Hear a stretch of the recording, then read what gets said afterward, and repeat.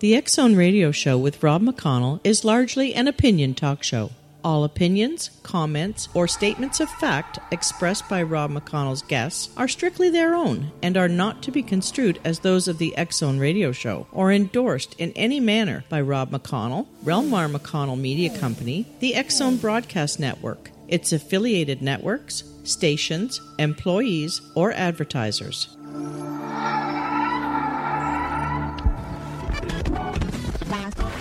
All Hit Radio.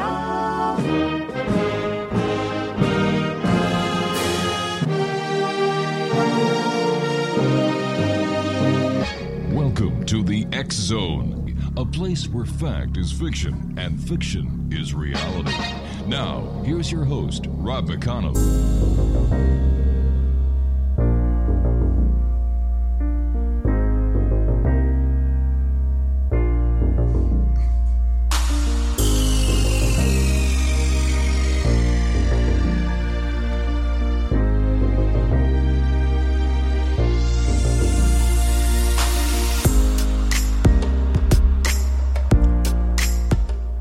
And welcome back. This is the X-Zone. I am Rob McConnell, and we're coming to you from our broadcast center and studios in Hamilton, Ontario, Canada.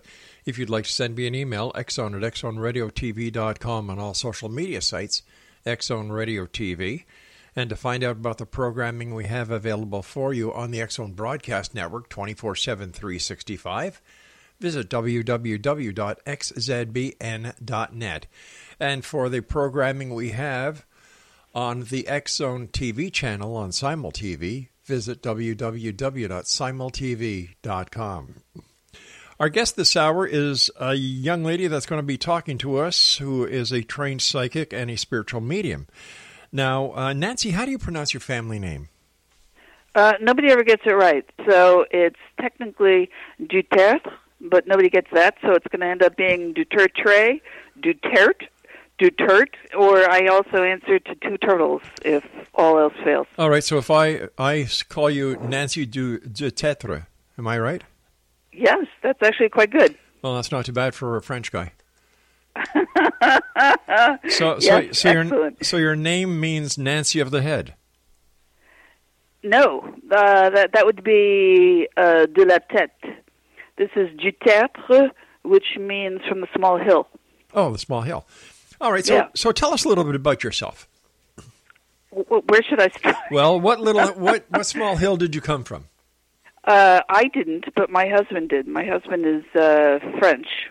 Right. And actually, I've become French in the years, so I didn't come from a small hill. I've lived all over the United States. I've lived in England, France, and Germany. Wow. We moved a lot when I was a kid. And I became a businesswoman, then became an attorney practicing in New York for close to a decade. I practiced securities litigation. Right. And then I did this kind of strange detour in my life. And I started to write a book about what I thought was going to be the psychology of intuition. Mm-hmm. And when I started to look through the literature of all the psychologists and psychiatrists, they didn't want to deal with intuition, and they were calling it things like empathy or resonant empathy or transference or countertransference. In other words, I know what those things are, and none of them are intuition. And so they didn't want to deal with intuition, so I studied a bunch of neuroscience. I thought maybe they would have the answers. They didn't want to deal with it. Wow. And then I sort of went and I tried to find anybody who knew something about it, and that's what led me to psychics, psychic detectives, mediums, medical intuitives, mm-hmm. Military programs, just all kinds of stuff. Artists, poker players, you name it. And I realized at a certain point that if I was going to write about this thing called intuition, that I had to understand it on a very basic experiential level. Mm-hmm. So I trained in it. I trained as a psychic detective for about 10 years, and that's what I do.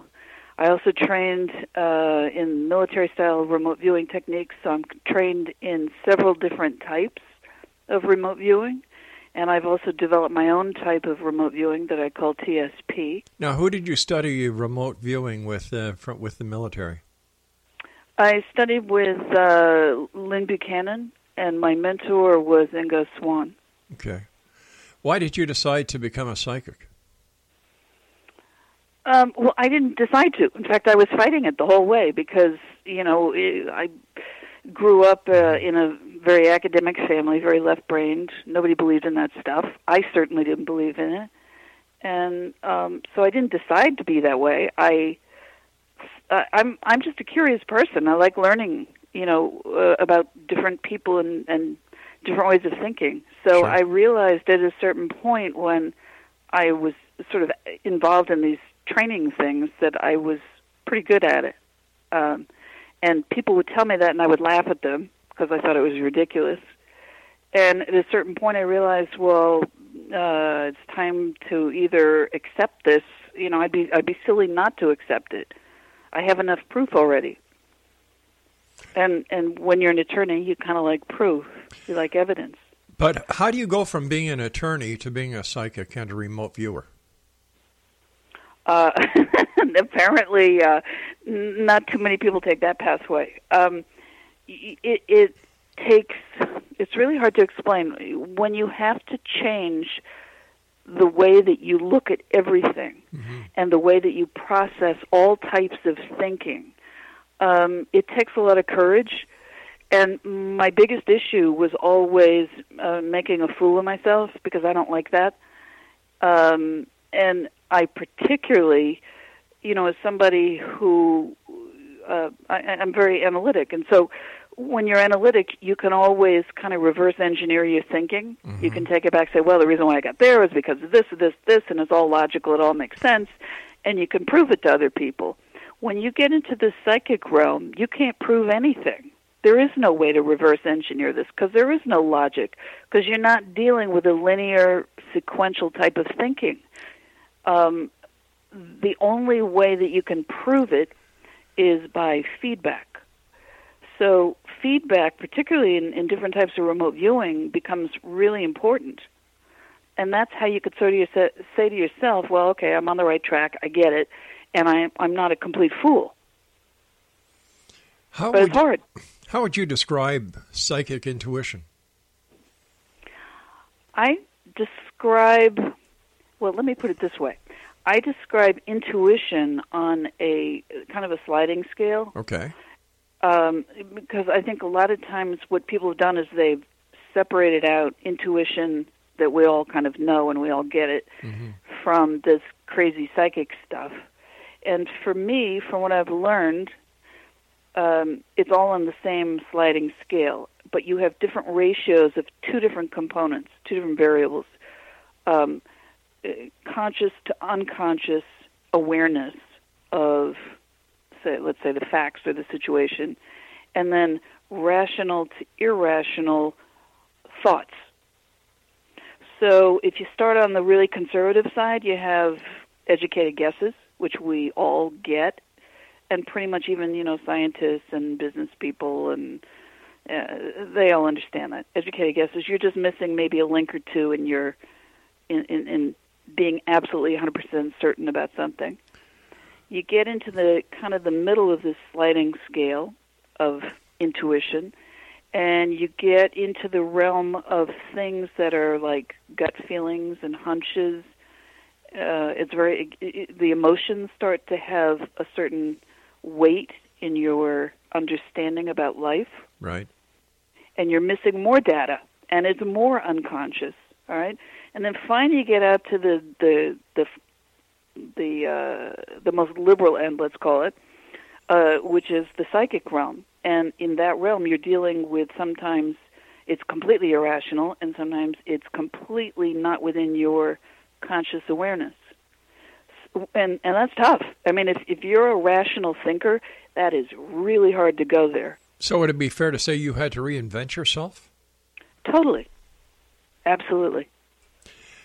I've got about a minute and a half before I have to go to my first break. What was the biggest change in your life when you decided to, if you'll excuse the expression, come out of the closet with your with your desires to be part of the paranormal world and a psychic? What was the thing that changed the most? Yeah.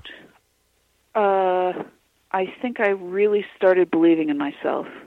I think for as much as you can go around the world and think that you trust yourself, you don't trust yourself until you are completely flying blind. And what it enabled me to do was to become a better lawyer, a better human being. I'm better in psychology. I'm better in a whole lot of things because it put me on what I call this superhighway of information. Nancy, please stand by. You and I have to take our first break. Exo Nation, our guest this hour is Nancy Dutertre. And if you'd like to get more information about Sandy, visit her website, www.theskepticalpsychic.com. And Nancy and I will be back. Oh, there, I love that song. Thanks, Greg. Nancy and I will be back on the other side of this break as we continue here in the X Zone from our broadcast center and studio in Hamilton, Ontario, Canada. Don't forget, you can always get the current edition of the X Chronicles newspaper with our compliments that is read around the world at www.xchroniclesnewspaper.com. I'm Rob McConnell. Don't go away.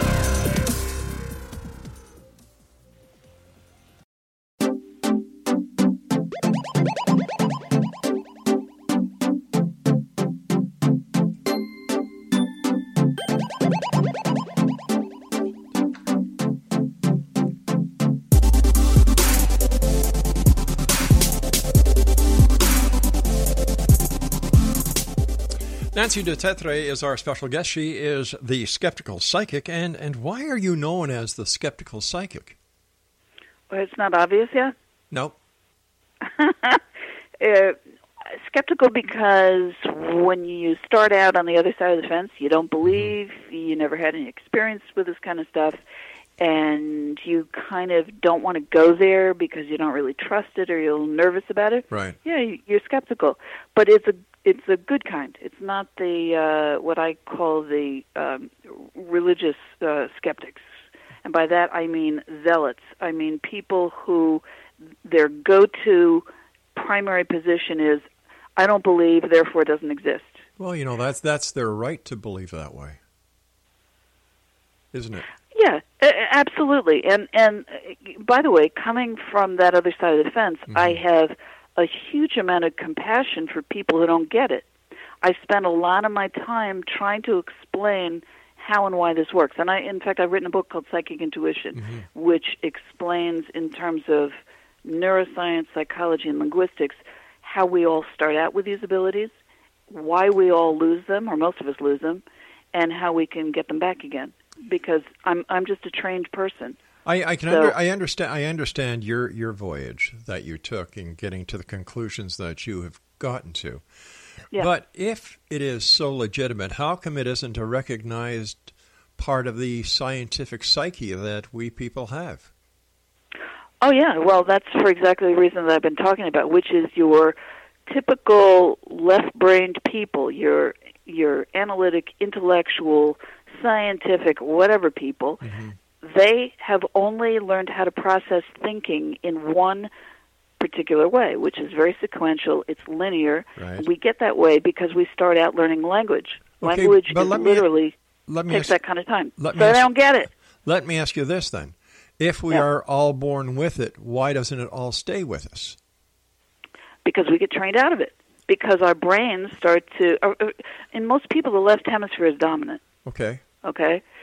So your right hemisphere, which is your holistic side, your non-analytic side, and tends to be your more psychic data side, gets wiped out. And they've done studies. You know, they for a long time did split brain studies. And they showed that if for example, the left brain was shown an item, let's say a fabric with a particular color, and let's say it's a green fabric, but they use the word blue, and they put the word blue underneath, and only your left hemisphere sees it, it will say, oh, that's a blue item. Mm-hmm. If it's shown to the right hemisphere and does not have a word attached to it, it'll say green. Okay. We have disagreements inside our brain all the time, but because the left hemisphere, which is also where most of our language is located, it dominates. So that part of our entire reality literally, and I mean literally, disappears. Then how come other things that we are born with are not wiped out? For example... Oh, they are. Well, wait a sec, wait a sec, hold on here. What about talking? What about walking? What about cognizant reactions that we have? Why is it only the psychic that is wiped out and not these other traits that we're born with? No, people have suggested, for example, that we're all born with perfect pitch, mm-hmm. and it gets wiped out. We're born with certain abilities to learn other languages. Most of these abilities get wiped out between roughly the ages of 3 and 6. And they get wiped out because our language becomes dominant. The way that I have explained this is that instead of experiencing the world as if everything is unique and singular, and you have no way to compare it to anything, what we start to do is we start to use metaphors. Everything becomes relative to something else. Okay? So everything then becomes an abstract thought. So we lose our ability to experience the world literally, like a baby. Okay? Babies just experience everything like it's the first time ever. They have no way to compare it to anything. And a lot of this psychic data that we get comes into our bodies and into our brains as we can't identify it. We don't have anything to compare it to. It comes in as nonsense. Mm-hmm. And if with our very developed linguistic brains, we can't compare this psychic data to anything, it disappears from our reality. Then how come some people retain it? I think some people are encouraged to retain it, the way that their families bring them up, and they acknowledge mm-hmm. certain things, and in other families they don't. Were you I think it has... Go ahead. Were you encouraged? Oh, absolutely not. No. I come from a very academic family. Oh, okay. My father was a scientist, mm-hmm. internationally recognized scientist, and my mother comes from a very academic family. Okay. So no, this stuff didn't exist. Did you, looking back as a child, have any psychic experiences? I think I maybe had 2 that I can remember. Mm-hmm. One of them, I recall, I think I must have been about 13 years old or so, and I was over at a friend's house, and we were talking about ghosts, how like young teenage kids talk about ghosts. Ooh, that's, so much fun. And we got called down for dinner. We go into their, my friend, her name was Beth. They were all eating dinner, watching TV. And I wasn't allowed to watch TV at that time in my life, and so I really didn't know what was on or didn't know what to expect. But there was this woman who comes out on the TV. I don't know. I think she was holding a platter or something, and I knew immediately what she was about to say. And I said what she was about to say, and then she said it. And because even at that age, I was kind of, I was an analytical type of kid. So was it the lady? I'm a little confused here. Was it the lady on TV that you knew what was going to say, or the lady in the house? The lady on TV. How do you explain that? Well, that's what I was trying to figure out when I was 13. But as a psychic now. So I said to my friend, I said, in my head, because I asked myself, how could you know something that you can't know? So in my head, I had heard her father's voice saying what this woman was going to say. And so I said to my little friend Beth, I said, well, did your father say that? Could I have, somehow? And she said, well, actually, I think he was, but it was long before you came over to the house. He was talking about that particular show, and he had made some comment about whatever that, this woman on the TV was saying. It's a stupid and complex little story, and it didn't make any sense to me. All I remember is I was thinking, there's no way in my reality that would have allowed me to have that information. And that was so confusing to me. I stuffed it in the, does not compute box in my brain. And I left it there. Fascinating. Then I had a mediumship type experience. Which I couldn't explain either. Didn't know what to do with that. Stuffed it in the same little place in my brain and forgot about it. But other than that, no. I just wasn't one of those kids who grew up, seeing spirits and predicting and doing all that kind of stuff. But it's all trainable. And I know it's trainable. I understand that you have an interest in ufology and aliens. I do. That's also new. How did that come about? I didn't start out with that one either. How did that come about? How did that come about? Well, I would say that the really important, or the time when I finally said to myself, well, there's no getting around this one, was when I went to a local movie theater here in New Jersey. And I went with my daughter, who was, I don't know, she must have been about, 19 years old, I guess. And we saw the movie. It was Woody Allen's Midnight in Paris, which is all about going backwards in time, by the way. And we got out of the movie, and there was nobody in the movie theater. I've never seen that before. Nobody. Maybe one employee, but I'm not so sure about that. But there were no customers. We walked out into this parking lot, it's a big shopping mall. It's a big, flat, open area. And we're going to the car, and my daughter pointed up in the sky, and she said, what's that? And I look up, and about 500 to 1,000 feet up in the air, there's a mass of about 20 to 30 orange lights. And we all know, airplanes are using white, blue, or red. Nobody uses orange. So that was weird. So I thought, well, maybe somebody is bouncing lights from somewhere on the ground, and they're bouncing off of clouds and reflecting. But there was no cloud cover, and there were no beams of light being bounced off of anything.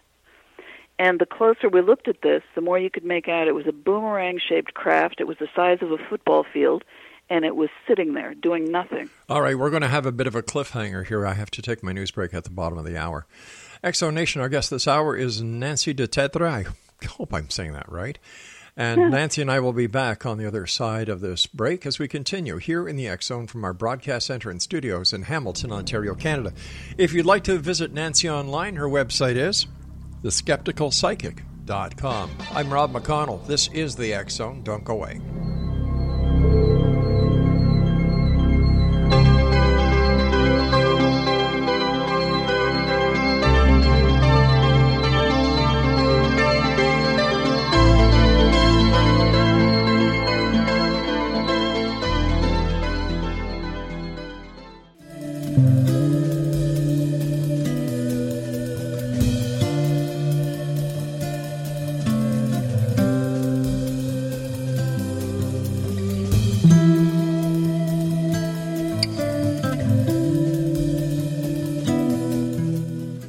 Welcome back, Exonation. Nancy Dutertre is our special guest, and she is a trained psychic and spiritual medium. She wasn't born that way, and if she was, she doesn't remember it. She believes we all have the capability of tuning into the supernatural once we unlearn our logical processes and learn to trust the profoundly irrational processes of our mind.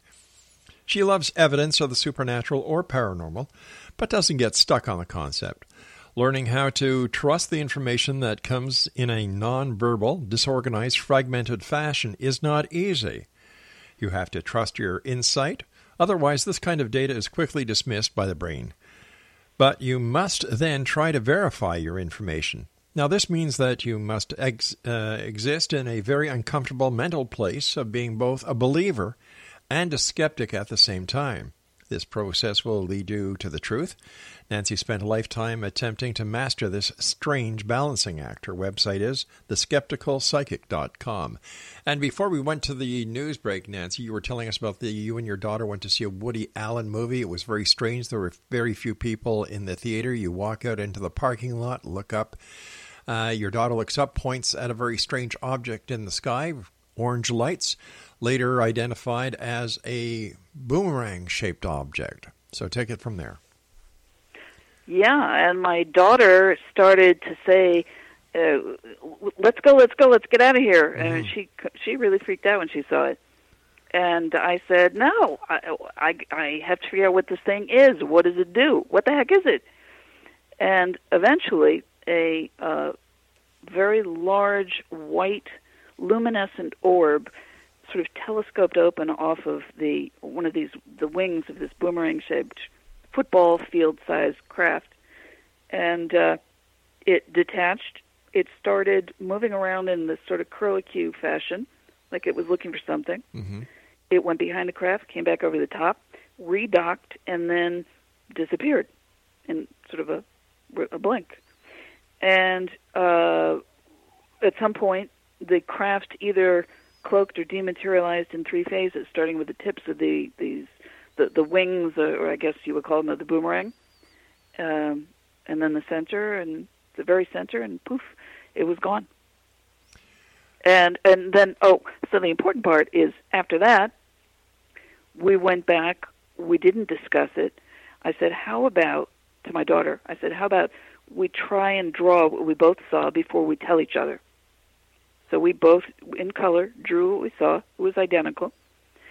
And for the next year and a half, we began to receive extremely strange telephone call interruptions.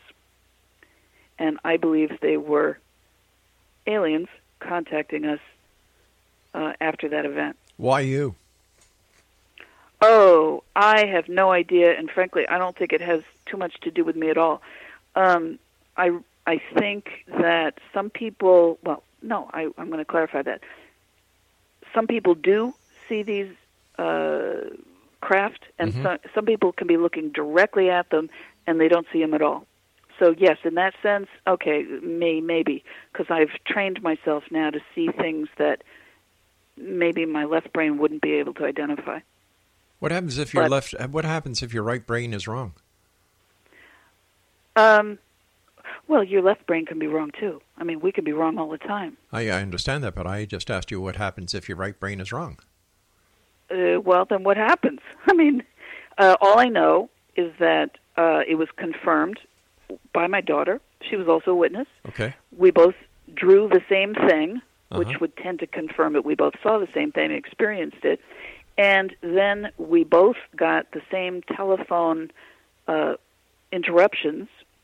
Didn't matter whether, what combination of landlines or cell phones or whatever we were using. Mm-hmm. And eventually, some of her friends heard it, and some of my friends and clients heard it. What kind of interceptions were they? What would happen is we'd be having a normal conversation. All of a sudden, there would be a very weird, deep, electronic, male-sounding voice that would start talking. And as soon as it started talking, we couldn't hear each other, but we could both hear it. Mm-hmm. And I don't know what language it was speaking. It sounded like it was coming through huge amounts of wave distortion. It would speak, and when it was done speaking, one time it did say my daughter's name, by the way. Wow. That was the only recognizable thing. It would stop, and then it would disconnect both of us simultaneously, and then neither one of us would be able to call back the other for usually 5 or 10 minutes. And as I said, that went on for a year and a half. Now, where was it you saw this UFO? In the parking lot? The craziest thing. I mean, the New Jersey, United States. Okay. 5 minutes from my house. All right. Is it a major city? At what time was it? No, not at all. I mean, this is roughly, say, a half-hour drive outside of New York City. Okay, and what time of night was it? It was 11:45 p.m. Were there any other reports of UFOs made to the authorities or to the media that night? Well, my daughter, when we got back, she said, "Well, we have to call the police and report this." So she picked up the phone, and I said, "Celine, maybe put the phone down for a sec. Let's consider this one carefully." I said, "What exactly are you going to tell them?" And she thought about it. She didn't know what she was going to tell them. I said, "Well, how about this? How about you ask them, if you're insisting on calling them, ask them if anybody's reported seeing anything strange in the sky tonight," which she did, and of course nobody had, even though it's right on it's on a highway. So you would think somebody would have seen something. I then, for the first time in my life, started going through. I realized that there are reporting sites and organizations for UFOs, which I had no clue because I wasn't into this. And I did see that there had been some reports in a neighboring town that night, at roughly that period of time, where they had seen some kind of a craft, nothing like what we saw, though, coming in our direction. The area where the sighting was made by you and your daughter, was it in a high air traffic control area, a controlled area? No, not really. No. No. There you have Newark Airport. Newark Airport is roughly, I don't know, a half hour away. Right, that's quite a but distance. But their planes don't generally fly over our area. There's a couple of small airports, but nothing significant. How did that sighting change your life? Oh, well, if all of a sudden you realize there's a possibility of non-human intelligent species and that they're interacting with us, and they're interacting intelligently and have the capability to cut into phone conversations, potentially read your mind, get into your dreams,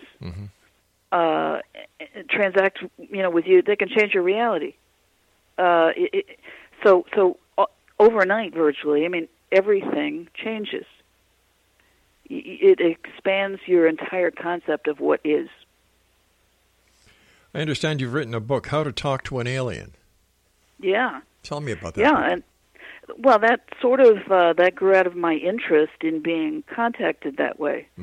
So I got interested in trying to figure out, who is trying to communicate with us, and what are the various types of ways in which non-humans, intelligences, can communicate. And so I researched it a lot, and I kind of discovered that there are probably many different species.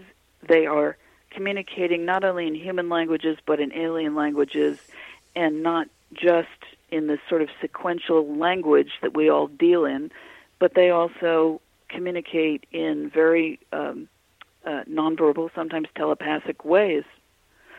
So it's a huge area, and I was shocked because hardly anybody had ever talked about this before. I only found one serious researcher in the field. And who is that? His name was, he was a psychiatrist from the state of Delaware. His name was Dr. Mario Pazzaglini. And he had basically gathered, I don't know, maybe 100 or so different writing samples from contactees. And he had broken down the different types of writing samples into 3 different categories, what he called dot and line, cursive or script style, and geometric style for the different types of writing or alphabets that they have. And I found that to be a really useful kind of a guideline, a good starting point, although I think that there are more types than that. So what message do you think the aliens are trying to give you? Depends who you talk to. I'm asking you. You've got, I think, some that are trying to, well, the most obvious is save the environment, or save the world from destruction of humans by humans. Save the world from tearing certain dimensional fabrics. humans need to start understanding, their own violent tendencies. I understand these are wonderful messages, but why don't the aliens give these messages to the people who can actually make these changes happen? The people in power, the people in government, the leaders of churches. I think, that was probably attempted. They say that was attempted, certainly in the U.S. with Eisenhower, who may have cut some deals. You're talking about the MJ-12 papers here. Well... Okay, listen, we've got to take a break. We'll be right back. Sure. This is the X-Zone. I am Rob McConnell. Our guest this hour is Nancy Dutertre, and her website, theskepticalpsychic.com.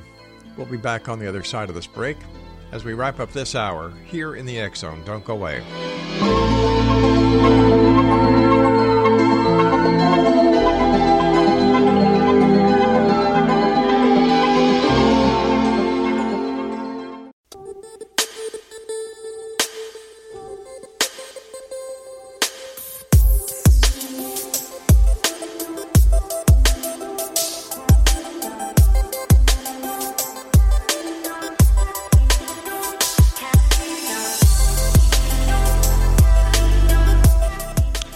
Nancy, are you finding commonalities across the board in the languages, the alien languages that you've studied? Yes, there are some, but I have to tell you, I am extremely frustrated not to find more, and because that sort of bothers my whole sense of, how many groups are out there that are communicating in the same language versus does this stem from the imagination of the human? Mm-hmm.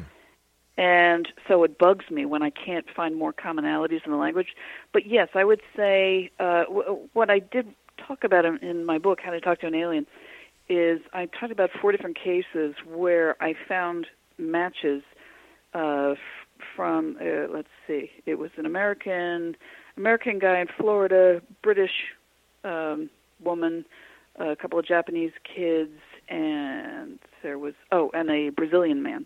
Okay, so there are people all over the world, different time periods when they got this particular type of writing. It was the dot and line style of writing, and they do seem to be certain commonalities in it. The problem is you're not necessarily dealing with, like a Latin alphabet, or 26 letters or anything like that.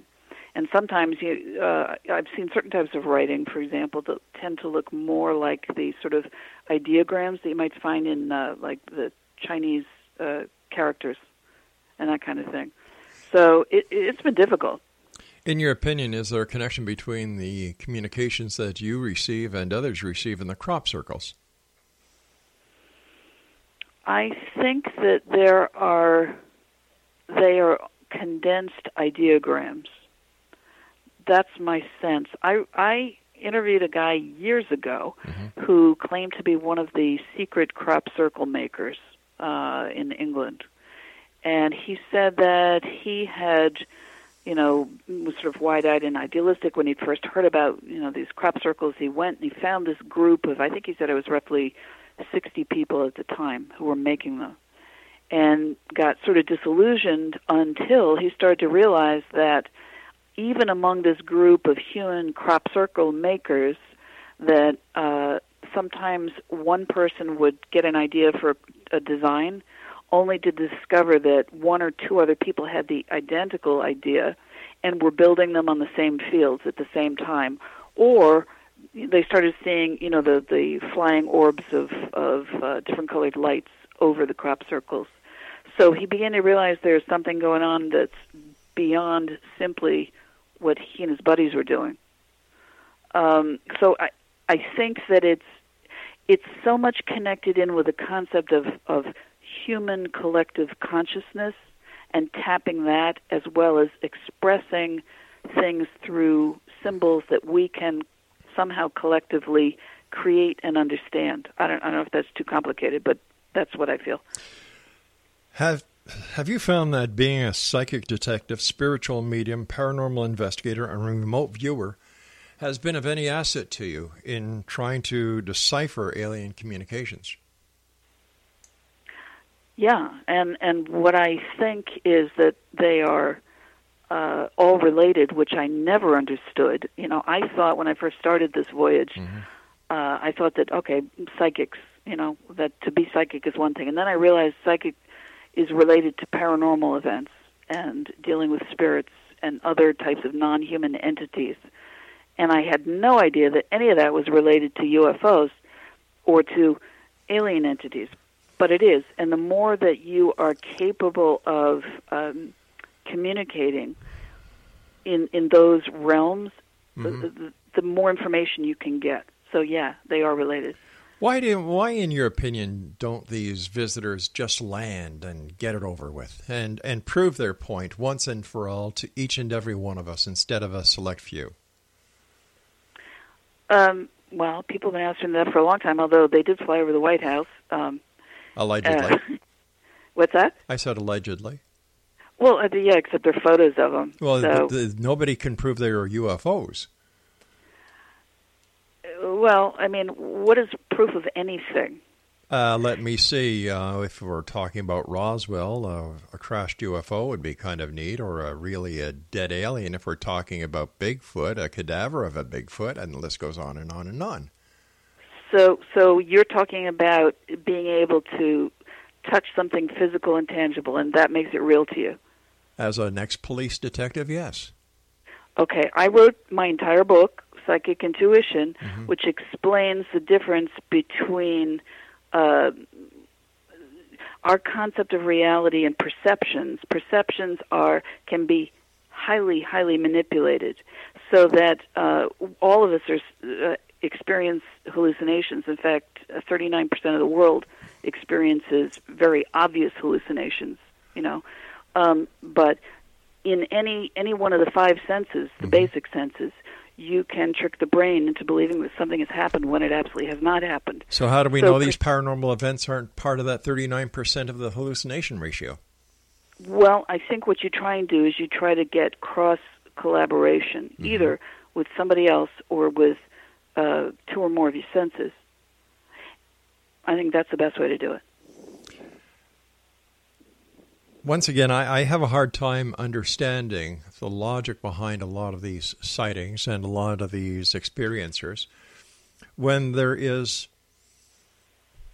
millions of people, billions of people on this planet who have not seen or experienced anything that is classified within the paranormal or in the genre of ufology, and yet there are millions who have.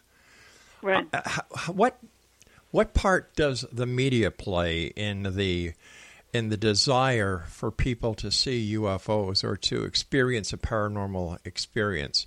Is there something in our social structuring right now that people want excitement and they're looking outside of the realm of reality for this excitement?